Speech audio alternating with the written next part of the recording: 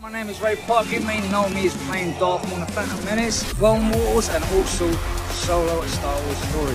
You're listening to Star Wars Stuff Podcast. The Force is strong with you all. And remember, Sith walk. Hey, this is Dominic Pace, who plays Gekko the Bounty Hunter from The Mandalorian, letting you all know you are listening to the Star Wars Stuff Podcast. Wishing everybody all the best, and may the Force be with you. Hello, everyone, and welcome back to the Star Wars Stuff Podcast. My name is David. And I am Ted with the Countdown to the Geeks. How are you doing today, Ted? Or tonight, I should say. Amazing. Also very busy, but it's been a good weekend. How about you? Yeah, it's been a very interesting, busy weekend on the podcast front. I've been doing some editing for some Our Story stuff, and I did an interview today with Van Lathan Jr., and he was really sick. So I told him he didn't have to do it, but he's still like a trooper, still recorded. Trooper. There you go. And yeah, we got some interesting. We talked about some very interesting things that I'm going to release on the Patreon first. If I do release it to the public, it'll be later. But I definitely want to release it on Patreon. And Nice. I got a couple of other people that I'm doing editing for right now. And like I mentioned to you before, in the future, I do want to have you on the Our Story segment and talk about your experiences and opinions of Star Wars, because everyone has really kind of a different Star Wars story. And Sure. It's really entertaining to hear people's point of view of how they've experienced Star Wars. But I'm down, man. You let me know. For sure. First things first, though, I want to give out shout outs to our patrons that help support the podcast, that are basically helping us fund our trip to Celebration in London. So on the purple tier, Chris Simpson, who is in that region. Hopefully we get to meet up. Kevin Leininger, Devin McCaffrey, Drew Peters, Zach Netzel. On the red tier, Fenrir526, Matt Heath, Maya Morris. On the black tier, Maga Tautala, Nathan Shank, Evan Opaker, who is in that area, might meet up with him as well. And of course, Liam McCallion, who we're thinking we are going to meet up with. I don't think he's going to Celebration, but he lives in that area, and he says he definitely wants to meet. So we might do some video. We might do an Our Stories. I'm not quite sure yet, but hopefully we do get to see a lot of you guys in person and get to talk about some of the moments that we've had together on the podcast that sometimes they bring up in chat. So feel free to chime in on chat. And without further ado, let's talk about the topics for this week. Sure. So one of the big ones was the fact that Pedro Pascal hosted SNL Saturday night, of course, along with Coldplay. And I thought it was a pretty good episode. Very funny. I know SNL kind of gets a bad rap for not being as funny as it used to be. And it seems like every season they say, well, the previous cast was better. But this felt like a classic episode for SNL. What do you think, Ted? I am probably in the minority. Also, though, the people that complain that Saturday Night Live isn't as funny as it used to be are either from an older generation, or they tend to let their political they tend to see everything with their political tarnished minds, and so things are less funny when it tends to be making fun of things that are part of your political affiliations. I have found SNL to be quite funny every year, and of course there's some episodes that are better than others. This was above average. It was great. It's not one of the best, but Pascal is a fantastic actor. He's got a wide range of things he can do. He comes off extremely genuine in anything that he does, and I love to see him in more comedic roles. The film he did with Nicolas Cage has a very long title. It came out last year. I'm not going to remember what it's called, but it was hilarious. I was laughing throughout, and so I was looking forward to this one, and it did not disappoint. Lots of great skits, some that I hope they return to from time to time. But all in all, very enjoyable episode. Yeah, I definitely agree. They did a lot of marketing and press for The Last of Us combined with his appearance on SNL. I think there was a TikTok of him dancing with a clicker, and that got a lot of play. That got a lot of views, and it was pretty funny. There's also some media where Pedro Pascal is rehearsing, and he hears something in the background, and it's a clicker walking around. And you figure, okay, they're going to do The Last of Us skit, and they're going to have this clicker come out with a huge like fungi sticking out of his head that we've all seen in the trailers for The Last of Us. It didn't happen.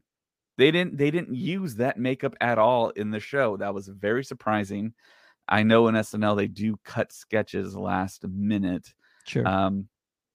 But for the most part, all the sketches were pretty decent. When you have a celebrity that you know is tied to certain other celebrities, you sometimes think, okay, well, there's a possibility this other person can show up. So I was thinking that there's a high percentage that maybe Oscar Isaac was going to show up, since they're very, very buddy on social media. They're really close. And someone did show up in Sarah Paulson, who is really close friends with him. I learned this a few months ago, but they've been friends for a long time. And there's video of them like hanging out together and like on weekends and stuff. And there's pictures of them hanging out. And I thought, that's pretty interesting. But yeah, she appeared on the show and she called herself mommy and called Pedro daddy. And that's kind of like the internet's nickname for Pedro Pascal, which is kind of funny and kind of head scratching in a way. But that's what he's known for on the internet. And they did a whole TikTok skit where he's doing TikTok. He's a teacher. Then he has students that are secretly filming him and making TikToks of him. And that was hilarious. It was the sketch. Usually you would think they would front load the show with the funnier sketches, but I think the funniest sketch, there was two really, really good sketches. There was one sketch where he was a patient that was in a coma, got knocked out. Hilarious. And he busted out with this crazy accent, this crazy voice. It didn't even feel like that voice was coming from his body. You got to see it to believe it. But that sketch and the sketch where he broke character and laughed and got other cast members to break character. It was a sketch where Ego Nwodim was cutting an extra well done steak. extra well done steak. And I posted it on Twitter on @StuffPod, a segment of that sketch. And the basis is, and see, I don't even think that Pedro knew the dinner table was going to move while she was cutting, because once it started moving, he just started cracking up. And I'm like, oh my gosh, she already broke character. But yeah, Ego was cutting the steak, like sawing it. It's extra well done. And the whole table is shaking. The wine is spilling. Food's kind of flying all over their plates. And there's a pitcher sitting on the table that's halfway filled. I was watching it the whole time, going back and forth, and nothing was flying out. The liquid was staying in, but I figured that pitcher was going to fly off the table at some point and just like crash. But one of the cast members, Punky Johnson, she held it. Every time it was on the edge, she put it back, and it was hilarious. You got to definitely check it out. Another day is here, and you're ready for it. What to wear? Check. Breakfast, lunch, and dinner? Check. Planning for what's next and how to save for it? That's where Bank of America can help. For your financial to-dos, Bank of America has experts ready to help get you closer to your goals. Get started at one of our local financial centers or 24/7 in our mobile banking app. Find a location near you at bankofamerica.com/talktous. What would you like the power to do? Mobile banking requires downloading the app and is only available for select devices. Message and data rates may apply. Bank of America N.A., member FDIC. I watched it twice because it was so funny. And I actually think it's less Pedro breaking character, but him reacting to everybody else that's off camera. I think Andrew Yang, I think that's his name, Andrew Bowen Yang. Bowen Yang. Yeah. He's actually breaking character first, I believe. And Pedro just can't hold it in once he kind of pans over to see him and just loses it every single time. So he should have just stopped looking in that direction because Yang couldn't hold it in at all whatsoever. But I love that one. I love the ones you mentioned. I also loved Pedro. The Mario Kart. Well, yes, the Mario Kart, what they used to call digital shorts, right? Yes. Digital shorts. That one was fantastic. That probably blew up. That was the first one that blew up all over the internet. But I also extremely appreciate Pedro playing the Hispanic mother. Yes. While her son is visiting with a woman who is American or Caucasian, and there's a little bit of lost in translation there. And I have Hispanic relatives. You probably have Hispanic relatives. There is a certain stereotypicalness, a certain stereotype when you just have friends from different ethnicities you bring around or girlfriends that you bring around. And, the further you kind of get away from generations, the further that doesn't happen anymore. But I'm sure this is something a lot of Hispanic individuals have gone through, bringing girlfriends or spouses or dates around the family and kind of going through this whole spiel in one form or another. That was just hysterical. I was losing it. It was great. That was really good. Yeah, he played the Spanish bomb to a T almost. And he would interchange his English with Spanish, and it felt like the crowd got a lot of the Spanish and were reacting to it, which was interesting. And of course, New York is very much a melting pot, and a lot of the people that sit, I think, up in the bleacher area are people that are like visiting New York or able to get those tickets. I think all the down level tickets are for VIPs and for people that know other people, kind of.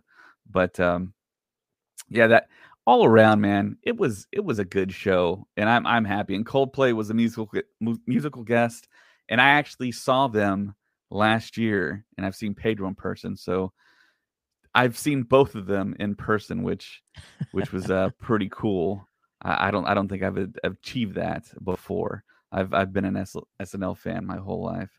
There you go. Yeah, awesome overall.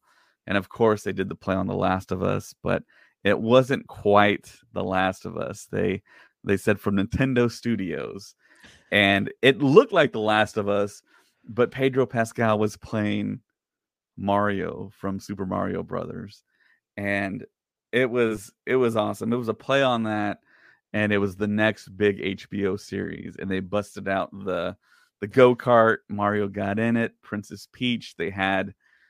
I think they had Kenan Thompson play Bowser, and he was throwing the red shells, and man, the digital capabilities they have now for these skits are pretty good, man. I was kind of like, impressive. Wow, that's pretty good for a digital short type skit.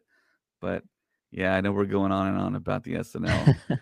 They didn't hold back on that one, and oh man, I had one other thing to talk about. Completely lost it. I'm not gonna get it now, but the digital short was fantastic. It blew up everywhere, and I'm actually more interested in seeing this version of a Super Mario Brothers adaptation than I am the animated one that we're gonna get later on this year. Right. So make it happen, HBO. Yeah, that would be cool if we could get maybe an AI program to just render the whole season of that. That would be really cool, I would think. But kudos to them. They they got a great show to they executed a great show, I thought, and Pedro was fantastic. It feels like to me that he is if he wasn't before, in my eyes, he's like a huge star now, and he has nothing to worry about as far as getting cast and stuff. And this part of 2023, it's Pedro nonstop. So it's I mean, you would figure that he would end up in London at Celebration and walk across that stage. He's just a busy guy, though. You know what I mean? He's in high demand right now. I don't know if there's any projects that have been advertised that he's a part of.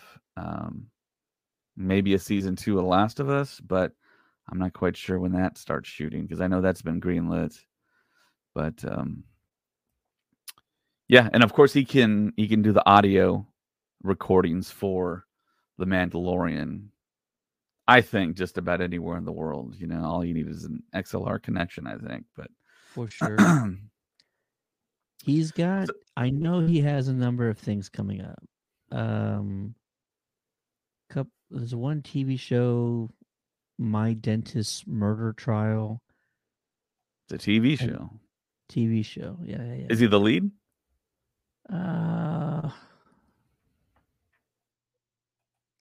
Looking into it right now. Yes, him and David Harbour are the two leads, and that's in pre-production, so that's going to get started here pretty soon. And then he's attached to another film with William Dafoe and Morena Baccarin titled Tropico. Nice. I love Morena Baccarin. Who doesn't? I was just watching Deadpool 2 before I came on. Oh, wow. Nice synchronicity there. How's it going, Robert? Welcome back to the Star Wars Stuff Podcast. Thank you. I appreciate it. Happy to be here. Tired, but happy to be here. Yeah, we were just talking about Pedro Pascal's SNL episode that he successfully. He did a fantastic job, I thought, and all the skits were pretty top notch. He went for it. He definitely did. I even added a little flavor of it to our Last of Us reaction that we just did for the newest episode. There's a part from SNL in there. Yeah. Very nice. So tonight, well, I guess yesterday, depending on what time zone you're in, the last episode of The Last of Us aired. Ted hasn't seen it. I've seen it, and I'm pretty sure you have as well, Robert. I definitely have. So I saw some news earlier that due to the Super Bowl, HBO is going to release the next episode of The Last of Us on Friday, as opposed to Sunday. See, I was wondering if that was going to change anything, because we're pretty busy already as it is on Super Bowl Sunday, and to add The Last of Us in there, it's going to be pretty rough. And I think the finale lands on Oscars. I could be wrong about that, but either way, it's going to happen while the Oscars are happening too. Wow. Well, a lot of work for you, Robert. Definitely. And tonight was actually the Grammys. So, I mean, there was kind of a conflict there as well. So the next thing I wanted to talk about here was the fact that our composer for The Mandalorian Season 1, Season 2, Ludwig Göransson, Academy Award winner, is actually not going to score The Mandalorian Season 3, nor is he going to score Creed 3. So I guess he has a thing against threes. But yeah, this report comes out from the Bespin Bulletin. It says, according to Film Music Reporter, Ludwig Göransson, who scored the first 2 seasons of The Mandalorian, will not score its 3rd season, despite Göransson not scoring Season 3. Themes such as its iconic opening will still be used with the composer credited. The situation is similar to that of the Book of Boba Fett, where Göransson composed the opening and closing themes of the show and had Joseph Shirley compose the series.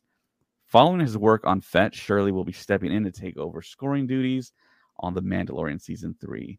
Though not reported, it's likely Ludwig Göransson was unavailable to score the 3rd season of The Mandalorian due to his commitments to Black Panther, Wakanda Forever, which released in November, and Christopher Nolan's Oppenheimer, which releases this July. Göransson has also stepped away from scoring Creed 3, the installment of the Rocky spin-off series led by Michael B. Jordan, after scoring the first 2 films. And just as Joseph Shirley is stepping in to compose the score for The Mandalorian Season 3, Shirley is also scoring Creed 3, which, just like Mando, releases next month. So, is it just a case of him just being super busy, kind of maybe worn out just a tad? What are your thoughts, Robert? Oh, I think, when it comes to features and movies versus shows, a lot less work for him. So if he's only doing Oppenheimer, which it looks like that's it, like that's all he has in the forefront is Oppenheimer. He's been killing it across the board when it comes to all the scores. He's like Michael Giacchino. You're finding his name attached to everything. And I feel like, right now, because he is so successful and has gotten a lot of these properties on track in terms of audio, music, scoring, he can take a step back and step away and focus more on features, because hopefully he'll go from Oppenheimer to the Community movie and get back, in leagues with them and Childish Gambino. But right now I feel like he doesn't have to do all that work, because scoring multiple episodes, multiple seasons for different shows and movies, like he can take a step back right now and cool his heels while he hangs out with Christopher Nolan of all people. Yeah, I'm super anticipating Oppenheimer. That cast is ridiculous. It's Christopher Nolan, so it's kind of like one of those no-brain for us movies to go to and watch in the theater. And of course, we all expect excellence. I thought Dunkirk was just incredible. That's one of those movies that I didn't go see at the theater, but saw it on home video, and it was incredible, man. I think it's my favorite Christopher Nolan film, which it's splitting hairs because, of course, you got Interstellar and Inception. Pick between Inception and Dark for Knight me personally, trilogy. right, the Dark Knight trilogy. But what I was going to say was Batman Begins, for me, I think is my favorite Batman film. It was so kind of under the radar and hit so hard, and that had a freakishly incredible cast, just ridiculous. I mean, all the names in that movie. It to me, that movie is still kind of under talked about and under regarded. But yeah, it's an interesting backstory with Ludwig, because he and Ryan Coogler were college classmates, and that's where they kind of met. And I think I heard in an interview where Ludwig stated that Ryan Coogler made the promise to him, if he made it big, he would be the composer for his stuff. And he kept his promise. And now Ludwig is a made man with the Academy Award win, the multiple Marvel movies now that he's done, and now he's branching out with Christopher Nolan, like we talked about. It's an incredible story, and he's a very young dude too. I think he's still in his 20s, like late 20s. So he's got an interesting career in front of him. Ted, did you have any thoughts on Ludwig kind of stepping away? Yeah, as a musician, I've been performing for a little over 20 years now, and I also have a bachelor's in music. I feel that Göransson is a tremendous artist first, meaning that there's a whole nother layer or level to creating music, not just because he has the opportunity, but I feel like he's also looking for ways to push himself and to take on projects that might expect more of him creatively. Black Panther Wakanda Forever is one of those projects that like surpasses anything else that's ever been done before. It's really a completely different type of score, because he's trying to create elements that are inspired by native civilizations in central and southern Mexico. The things that he does, the sounds from the drums to the whistles to everything in between, it's just so incredible, and that's one of the best parts of that movie. So for me, I think that he's taking on these other challenges because artistically it's pushing him to do something greater and to expand his horizons. And also, if Chris Nolan calls you for anything, you don't say no. It's one of the guys you don't say no to. So I'm sure that was another thing for him to just consider. If you've done 2 seasons of The Mandalorian and you feel that creatively you probably can't push yourself any further, it just makes complete sense to take on these other films, which are really stretching his mind creatively. Especially because like one of the best things to come from Tenet was the score, and that was the first time that they really partnered up. And then Joseph Shirley too. It's a cool thing that you're starting to see a lot when it comes to the composers is especially like with the Hans Zimmer camp, you're getting a lot of different composers that kind of came up with Hans Zimmer, learned from him, and then went off to do their own thing, like Junkie XL. But you've got Joseph Shirley, I guess, who was working with Ludwig Göransson for all these movies that they've been scoring. He's been arranging the music. He was like a technical advisor on it with him. So, you kind of learn before you take the reins, which I prefer versus just bringing in a completely new composer. Yeah, you'll get a different flavor, maybe something new, but somebody who has been there learning it and studying under somebody that is as successful and creatively amazing as Ludwig Göransson, you're in good hands at that point versus just bringing in somebody, completely random in comparison.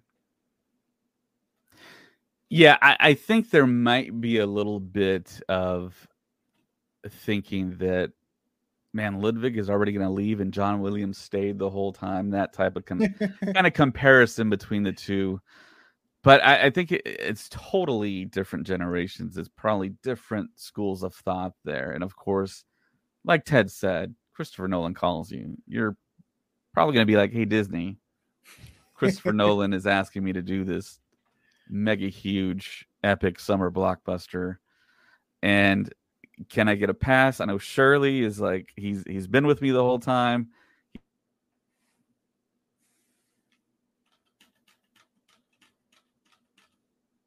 We lost David. Oh, no. David. ¿Dónde está David? To finish his thought, yes, when Christopher Nolan calls and it's arguably going to be his biggest movie ever, you can't pass on the opportunity. And you gotta kind of wonder too. There's a lot of people coming in right now to Star Wars, especially Andor. So he didn't score Andor, and Andor's score is incredible. So it makes you wonder if it's like, okay, well, I did my part, and now you've got other people that are coming in and killing it. Yeah. Like you said, does he really need to show up in terms of doing anything new? Because there's really not a whole lot to do. The music's great for The Mandalorian. I love it. But have you heard Tenet? Like that, and have you heard Black Panther and Wakanda Forever? Like the stuff that he's doing there. And I just feel like it is a much higher level now compared to what he has done for, 2 seasons of The Mandalorian. Absolutely. And Disney has probably rights to a lot of the previous stuff. They'll reuse some stuff. They said they're already going to reuse the intro music, so I'm sure they can just pull things when they want to or slightly modify old things, which isn't bad. You can take old themes within previous scores and do new things with them, evolve them in certain ways, and that's what a lot of musicians or composers do to begin with anyways. Yeah, sorry about that, guys. I had a little technical difficulty there. My Wi-Fi just shut down, and I'm on my phone connection. So my been there. Might go slightly nuclear here. So the next thing I wanted to talk about were these 4 posters that dropped, and I'll read an article here from Bespin Bulletin again. It states, we are officially just 1 month away from the release of The Mandalorian Season 3, and promotion for the series is due to ramp up any time now. Recently, Trends International revealed a slew of new posters for the upcoming season, which, as expected, has a high focus on the Mandalorians, with Din Djarin expectedly featuring on 2 posters, one alongside Bo-Katan Kryze and the other alongside Bo, the Armorer, and Paz Vizsla. The third poster focuses solely on our little green friend, Grogu. In addition to the Trends posters, Disney and Lucasfilm released a new official poster for the upcoming season. And you can see the 4 posters here on the screen. I have the first poster here if you're watching us on YouTube, Facebook, Twitch, Twitter. So it's the 4 prominent Mandalorians from the 2 previous seasons. You have Paz, you have the Armorer, you have Bo-Katan, and you have Din Djarin. The one character that I think kind of interests me, probably more so than Din and Bo, is the Armorer. Are we going to get more Armorer possible backstory in Mando Season 3 or beyond? What do you guys think? Robert? I think there's going to be a hell of a lot of Mandalorians kicking each other's asses.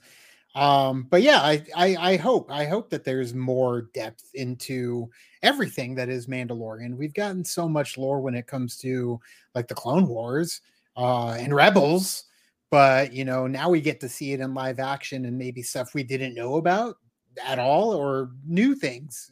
Well, I guess that would be the same thing. It's redundant. But giving us, more of that deep lore, especially when it comes to, what has been going on since the rise of the Empire and the fall of Mandalore, everything that is Mandalore. So I'm looking forward to seeing some badass Mandalorian ass kicking. Did you guys see Pedro Pascal when he was on, I want to say it was like Fallon or Kimmel, and he was talking about how there's going to be big Mandalorian battle, plural. So yeah, that's something you would figure. Yeah, he Pedro Pascal was on Fallon because, of course, he did SNL, and then Fallon films in the same building. So usually the host for SNL will do Fallon, which is what he did, and he did make that statement. They predominantly spoke about The Last of Us, but there was that blurb in there that Robert just mentioned that there are going to be battles, and you would figure. I mean, this new season of The Mandalorian looks a lot bigger, looks a lot grander. The budget looks bigger. The trailers at Celebration, man, were just phenomenal. They got you so hyped. Being in that room with that trailer, man, I was just like, oh my God, this is like getting back to Return of the Jedi with that space battle, because some of the stuff they showed us was just incredible. And getting to see multiple Mandalorians on screen, I think that's been the dream for decades now. And we got a little taste of that in season 1, but I think to see them all kind of grouping together, fighting the Empire, whatever foe they go up against, stormtroopers, what have you, it's going to be awesome. So this was the other poster that was dropped. I think most people have seen, and it's of Din Djarin holding the Darksaber with, on top of the N1 Starfighter, which hasn't really been named yet in the show, and Grogu sitting in the bubble where the astromech droid is eventually going to go, R5D4. Shout out to him. So March 1st, we're less than a month away. Ted, what are your thoughts on these posters here? Well, let me just first start out by saying I'm disappointed we're not getting Costco Reeves in season 3. I really wanted to see Mercedes back in the galaxy far, far away. It was exciting to see her.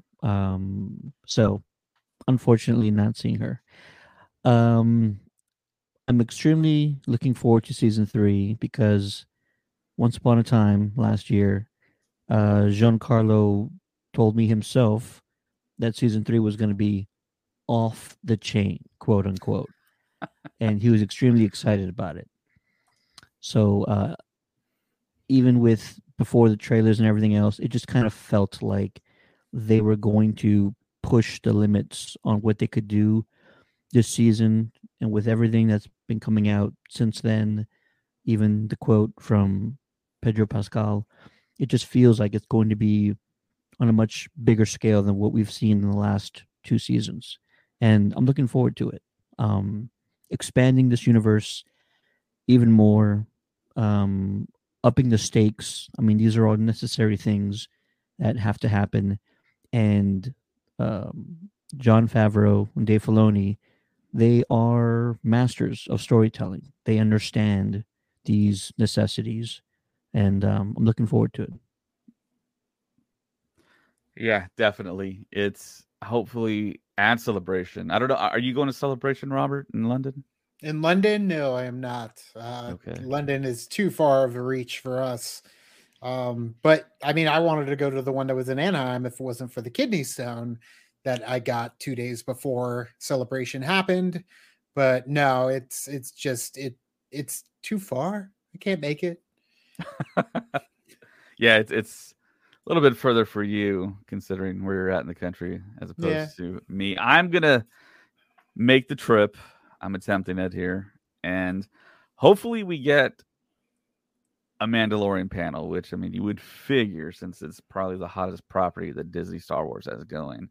But yeah, that by that time, I'm trying to think we'll be halfway through the show, just about a little further than halfway.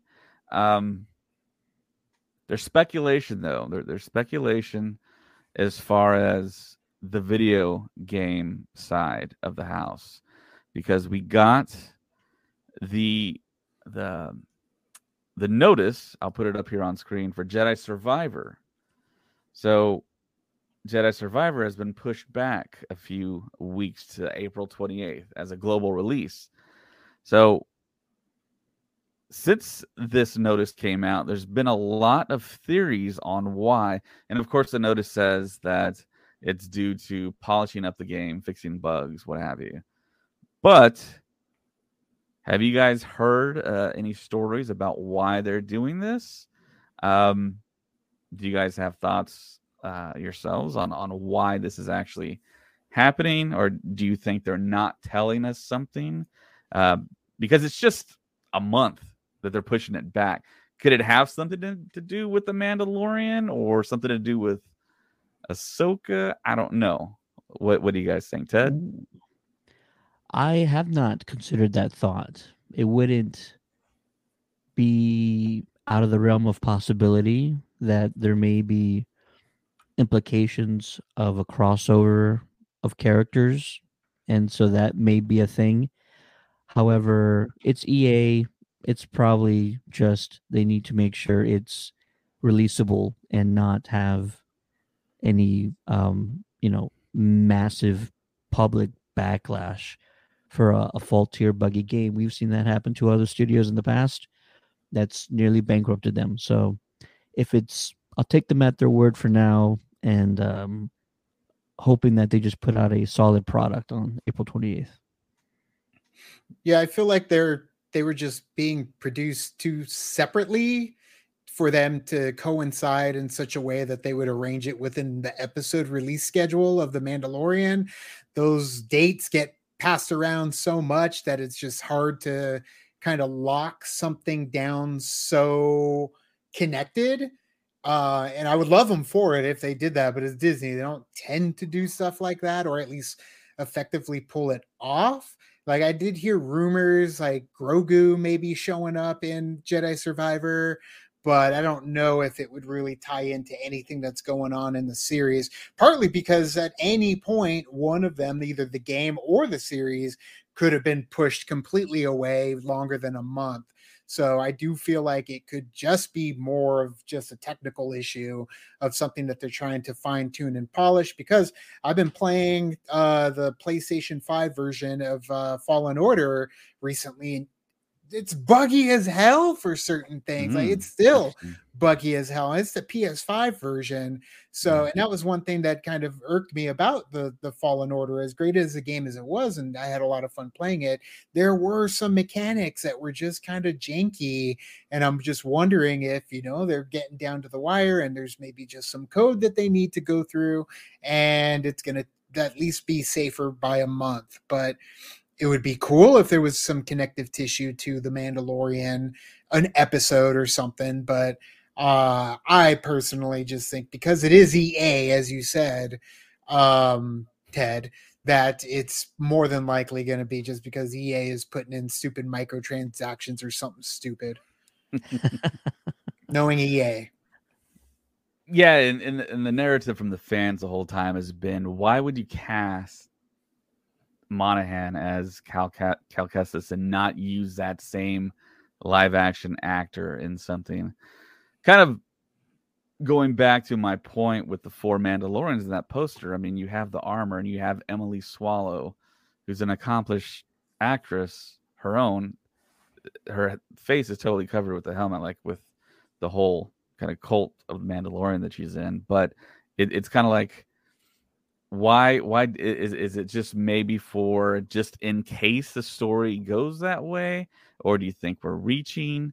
Because it feels like, to me, after kind of going through all these theories and all these kind of conspiracy stories that people are coming up with, it feels like maybe they're just dropping the release date back so that maybe they could have a panel at Celebration when that happens between the 7th and 10th, so they can build up the game more. And maybe they're not satisfied with the pre-orders, and maybe they want to just market it a whole lot more. So I'm thinking more along those lines, because it's an odd thing, because you would figure they would try and fix the bugs on the fly like they always do.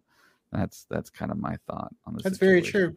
Yeah, they do kind of just fix everything after the fact. That's just what game companies do. Yeah. Patches and updates. So it could be due to the panel, or they don't want everybody sitting on their butts playing Jedi Survivor when they should be watching The Mandalorian or something. I don't know. They don't want to cannibalize their own, but then again, it's the same company that put Marvel and Disney at the same exact day. Luckily they were smart enough to move them, but they had no foresight when they first came up with those dates that, oh damn, maybe we shouldn't have these two big companies releasing their episodes at the exact same time on the exact same day. But they figured that out eventually. Makes me think of the Solo release. They released Solo less than a month and a half from Infinity War, and Deadpool 2 came out as well in between that. So it's like that imperfect storm that Solo was. Sure.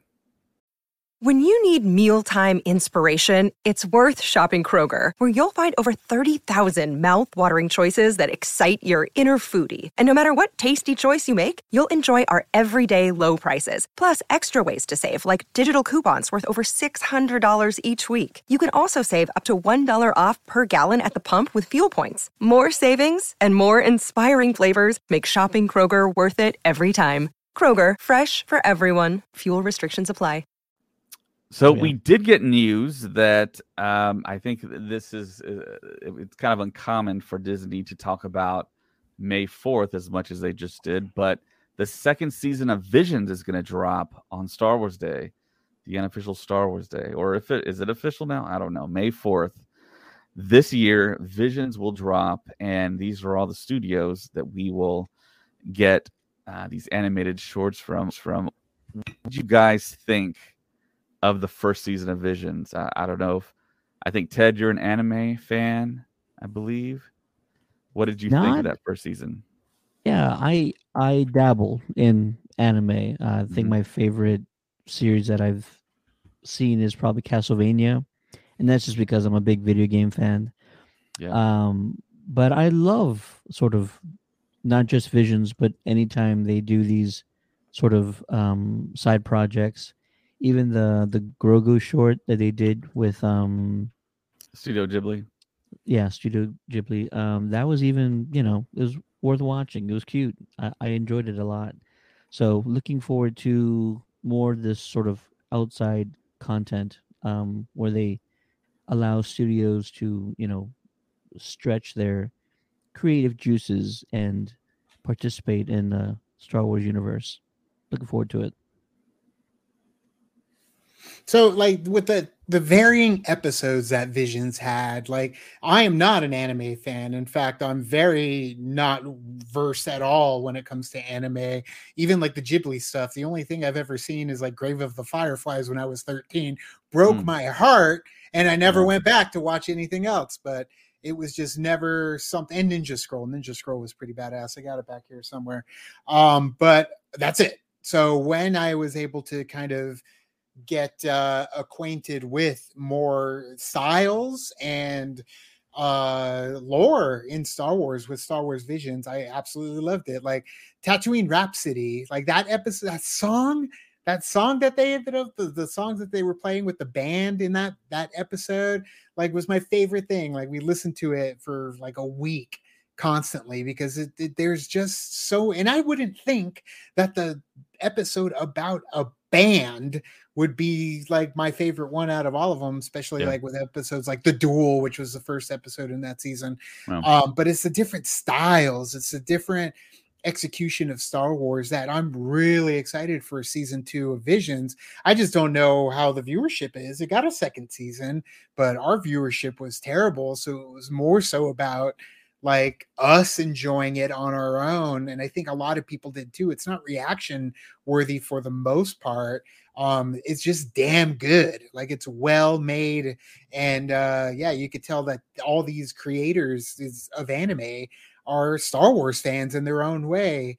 And they brought it to, or at least crossed it over with different styles and different stories in anime that made it definitely worth a second season, I think. So I'm looking forward to what they have in store. Yeah, totally. I was a big fan of that season 1. It really kind of surprised me. And watching those shorts, it really felt like it was almost a way of Lucasfilm kind of getting ideas from other creators to make new content in a way, because it felt like it was like a brainstorming session that people had on their own little islands, and then created something and really kind of got my creative juices flowing on what else you could do with Star Wars, with the IP.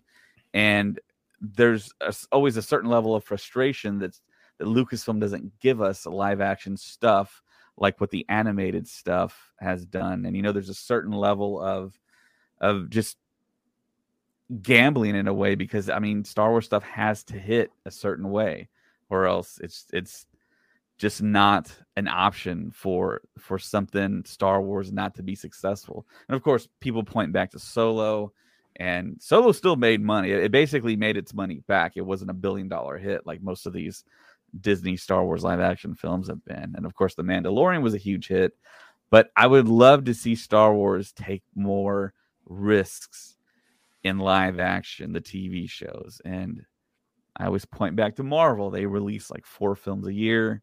Star Wars, I think it's a crime not to at least release 1 live action film, which hopefully at Celebration we'll get that announcement, maybe with the Damon Lindelof walking across that stage, making the announcement of maybe a possible, I know a lot of people cringe at this, but maybe episode 10 and maybe doing a trilogy.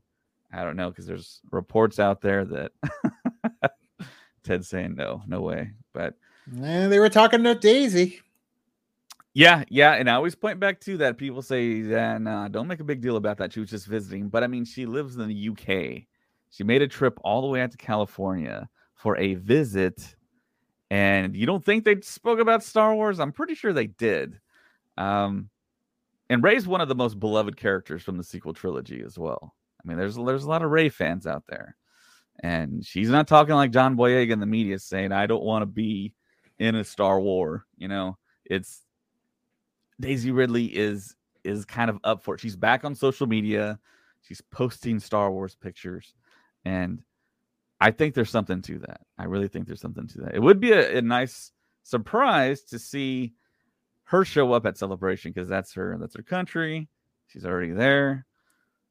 Have a big announcement, a big splash. She's coming back. And it doesn't have to be necessarily in the films. It feels like when Disney set up the sequel trilogy, they casted young enough actors to come back a whole lot sooner than the original trilogy Big 3 did. So that's kind of where I stand. So nice. So the Legacy of Nerds says, "Dang, it's late." That's why I'm here. Late to the party. So the next thing that I wanted to talk about here was, I'm trying to find the picture. Did you guys notice?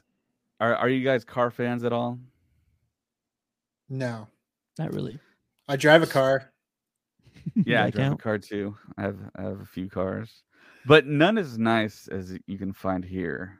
So apparently they went to a McLaren factory on the show floor here, a lot like what they did with Rogue One, where they filmed at Canary Wharf, the underground in London. They shot this scene, which was basically the ship station in Andor. And apparently, they're shooting currently right now, and this is in London. So this is a picture I got from Bespin Bulletin. It's the McLaren Tech Center. And having these sites like this, I think, are so interesting because it's a site you can actually go to. And I know when I'm going to London, I'm going as soon as I can to Canary Wharf and taking as many pictures as possible because, of course, Rogue One is super beloved. It's one of my favorite Star Wars films. And there's actually going to be a 501st Bash held there. I don't have tickets for it. Hopefully I can procure some tickets since I am a 501st member. I know they're all sold out, but this place in London, there are actual reports that Cassian Andor of Diego Luna has not been in London for a while, even though they're shooting right now. There's a report that there's going to be a kind of like a off-site trip to a spot in Spain, and they're going to actually shoot some stuff, maybe on like some old castles or something. That I heard a report stating that there's something pertaining to that. I'm not sure story-wise how that relates, but have you guys heard anything about the difference in the Andor shooting? I know it didn't really shoot much in London. It shot on off sites, but it looks like they're going to venture off. And does it surprise you that it feels like Disney's taking on more budget, it seems like, for a show that didn't do so great in the viewership and the ratings for Disney Plus? Yeah, viewership was garbage, man, and it breaks my Yeah. heart. At least for us, just for us. Like there was a nice little, bump when it came to some of the bigger episodes, but it breaks my heart to see Andor as low as it was. But Yeah. I love that although, even the viewership being low, and before they would find out that the viewership would be low, they invested in 2 seasons. They invested in at least telling us a chunk of the story that if they wanted to, they can just end it with season 2 and we go right into Rogue One. So the fact that they invested so much into location shootings versus the volume. And for that, like the fact that they've been going back to places, that they're going to new places, I love them for it because that's one of the things I marveled at was the location shootings and the sets that they built. And just the towns and the not so much the aliens. There wasn't a whole lot of those, which is weird. Why are you afraid of putting aliens in your damn shows, Disney? But yeah, like the investment, at least I see it being there when it comes to throwing money at it, getting the production value on a movie level. And I'm just hoping this doesn't make them, gun shy in the future to not do it for the next thing and then decide, well, maybe it's just better if we go volume, but they're only doing it because they said yes to Andor for 2 seasons. But, there's a balance there. I hope there's some kind of a return. I think K2SO, if K2SO does show up with, which if you're going to end it with season 2, you need K2SO. I mean, he's a big part of that leading into Rogue One. So for me, I would love it if Andor went on for 5 seasons, 6 seasons, and then into Rogue One. But three at the minimum. But, it's at least good to see that they invested money and time and energy into 2 seasons worth of Star Wars, at least. Guaranteeing us 2 seasons. When everything else, you just never know what's going to happen. Yeah, with Andor, it was at the very beginning, which I think all the fans have been clamoring for. It's a finite story for 2 seasons, season 1, season 2. Season 2 is going to directly lead up to the events of the film Rogue One. So unfortunately, we can't get a third season unless they condense that second season. There's a dramatic reversal of viewership, and it becomes the most popular series where they just cut the season in half that they were going to do and make it into a third season. I heavily doubt they're going to do that, but it does give me hope that Disney sees a creator like Tony Gilroy and just upfront green lights what he wants to do and kind of stays away. And he said, I want to film on location. I said, okay, cool. You can do that. We found out later that he did use a little bit of the volume stuff, but not a lot. And I think it really shows on screen in comparison to the shows like Obi-Wan and Book of Boba Fett, where it looked a little smaller. But for TV, of course, you don't have that massive, huge budget that you have for a feature film. But yeah, I think Andor's gonna do that thing where you see a really good film at the theater, nobody sees it, but it does great on the secondary, third market, and people are gonna eventually watch the show, which reports are they are doing right now. There is a little bit. I think it's plateaued in viewership, and it's not dropping as much as they figured it would. So people are discovering the show, and then you have the whole section of people that said, oh, I'm just going to wait and binge the whole thing when all the shows drop. So that's happened. And I think if there's a big marketing blitz for Andor season 2, people that didn't see Andor 1 are going to go back, check it out. And then with all the Mandalorian stuff coming back up, maybe Celebration stuff are going to be in the heart of their shooting in that country. And maybe we'll get some Andor stuff. And of course, for Celebration, Lucasfilm always has a live camera on those panels, and you'll be able to see that stuff on StarWars.com unless they change it. Hopefully they don't, because I know there's a lot of people that really wanted to go to London that can't. And of course, if I go, hopefully I am going to make it there. Hopefully I win those lotteries to get into those panels. That's the other big thing, that it's going to really suck if I go there and don't win any lotteries and I'm just outside the door. So hopefully that happens. So Ted, what are your thoughts on this? What was the original question? I'm just kidding. Yeah, we've been gone for so long. I'm trying to recall exactly the timeline that we're supposed to be expecting. Let's see. Andor season 1 was sort of told within a matter of maybe weeks, maybe months, or lesser part of a year. But the next season is supposed to take place over 3-4 years, if I'm not mistaken. It's going to take place every 3 episodes is going to be a year. There you go. Before Rogue One. Nice. So every 3 episodes is going to be a block directed by a single director. Yeah. So that's kind of where I'm getting at is expect massive time jumps that are going to be felt in a certain way. Perhaps, we're just going to get these 4 separate arcs in this second season that are going to be very clear and very decisive, and I'm okay with that. Season 1 also showed us a lot of additional characters. Yes, we're following, Diego Luna and Andor throughout this, but there is a whole slew of supporting characters in this series. And so Diego not sort of being on this set doesn't, kind of ring any alarms or raise any red flags for me, because there's just so many characters in this series.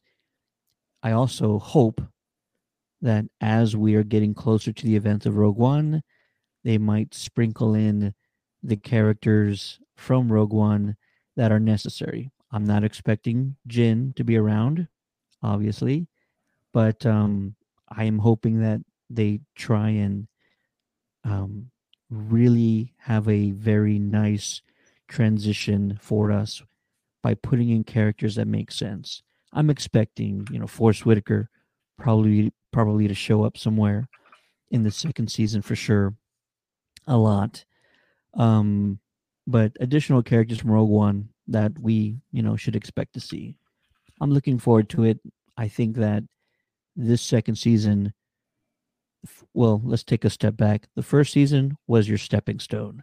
You were building the foundation, you were laying the groundwork, and you've successfully launched your war campaign. That's what the first season was about. And so, really looking forward to the second season and what they do. You know, the time jumps do seem very reminiscent too of what House of the Dragon just did. And I loved it. Like, it worked for me. Like, it left me wanting more. And we all know Disney's all about that, you know, subsequent novels and books and everything to fill in the blanks, games. But I don't know what it was. For some reason, just skipping through time and jumping to like the meat of the battle of what's coming. Like, I don't know. It worked for me. And I feel like if Andor does that, damn, like if they can make it tighter and make this, you know, us basically running towards Rogue One, you think Krennic and Dedra would end up like working together? Or you think Krennic's off doing his Death Star stuff? I think that's gonna happen. We're gonna see both of them on screen. They both love to wear white. I can't wait. And I think the rumors are Ben Mendelsohn is returning. But what please Ted said, and you, Robert, alluded to earlier, you want to see more aliens. I'd love to see Pow and Biston show back up. The space monkey alien that was shooting the gun that shot the AT-ACT down. Dude, that whole crew. Whole crew, all of them. What's his name? The I forgot his name. The one that's there, he was in prison with him. It's been a while since Melshi. Yeah. That crew, like I want that crew maybe one of the 3 episodes. Get that crew working with Andor, going off, doing a mission, something crazy. That's when you have Saw Gerrera come in, like they're all doing their thing. And if you remember, 3PO and R2 were in that base as well. Mm-hmm. So they might be rolling around the back of Chopper, Hera, General Syndulla was called over the intercom. You think they're all kind of around? Yeah. You think they'll save them just for Ahsoka? As much as I want Chop to get in on some of the action? My answer is no. They are not being saved. You think you think they're being Andor? Or you're well, I mean, not word on the street. Yeah, word on the street is, and we talked about this on the podcast years ago about the fact that they have a fully functional, newly created Yoda puppet for The Last Jedi, and they're not utilizing that puppet at all. It's sitting in a box somewhere in England.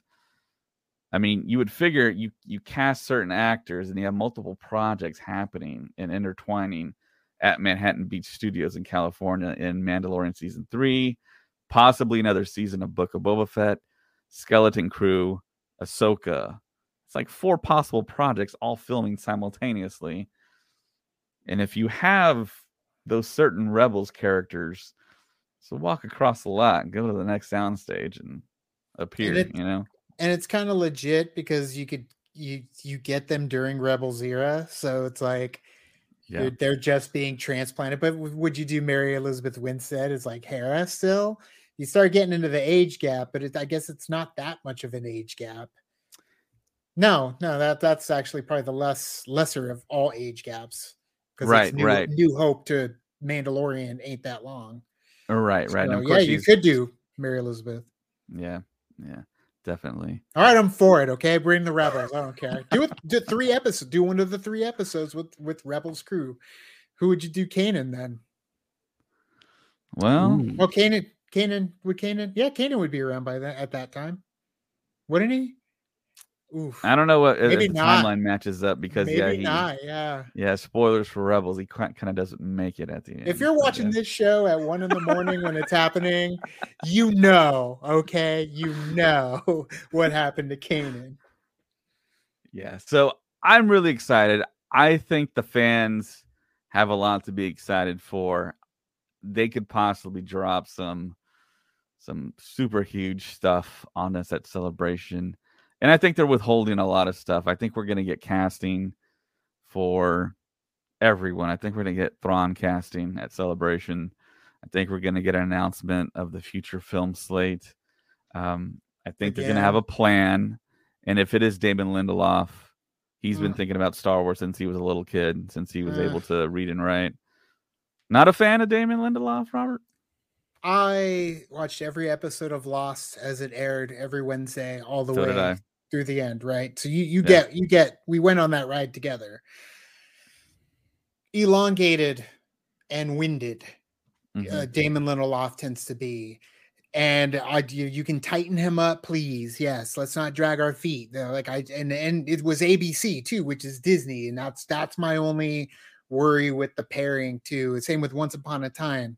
Like there is just this elongated sense of storytelling that Lindelof can get trapped in, and but then what's the one he did for HBO, and it was one Watchmen. and done. It was Watchmen, of course. Incredible.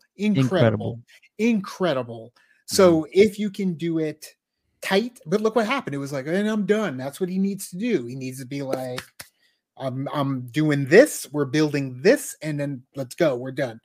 And if he can do that instead of what they did with Lost and Once Upon a Time and all the other stuff they produced and came up with, then we're good. But Watchmen, also another property that feels like didn't get the massive audience that you think it should have gotten, and just in terms of Under celebrated, under reviewed. Yeah. Yeah. I agree. But It was a good stuff. masterpiece. Good stuff. Great stuff. Yeah. Yeah. Did any of you guys watch his other HBO series that he did, which was The Leftovers? That was the other one. Yeah, Did dude. not. Christopher Eccleston's episode. He's a priest, I believe, Oh, wow. in this town who gets left behind. Oh. So when right. Yeah. So he's a preacher or something. And he gets left behind. And his episode, where you get to like why he got left behind.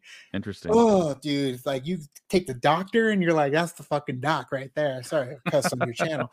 But dude, it's like Eccleston kills it. And then I tapped out at that point because I was like, this is just peak. I'm done. I didn't care about the rest of the show just because everybody else wasn't as interesting, in my opinion, compared to him.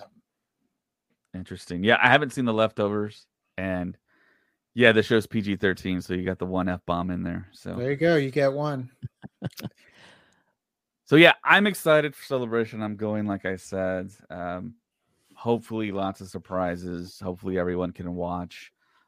It'll be, I think the panels will be later in the day because of the time differential. I think there's an 8-hour difference between us and Central Time where I'm located. So yeah, people should not have to take days off of work or whatever to watch the stuff unless they air it earlier in the day. I don't know. But yeah, super excited. Thanks everyone for joining. Ted, Robert, on short notice. But yeah, I love Very podcasting with you.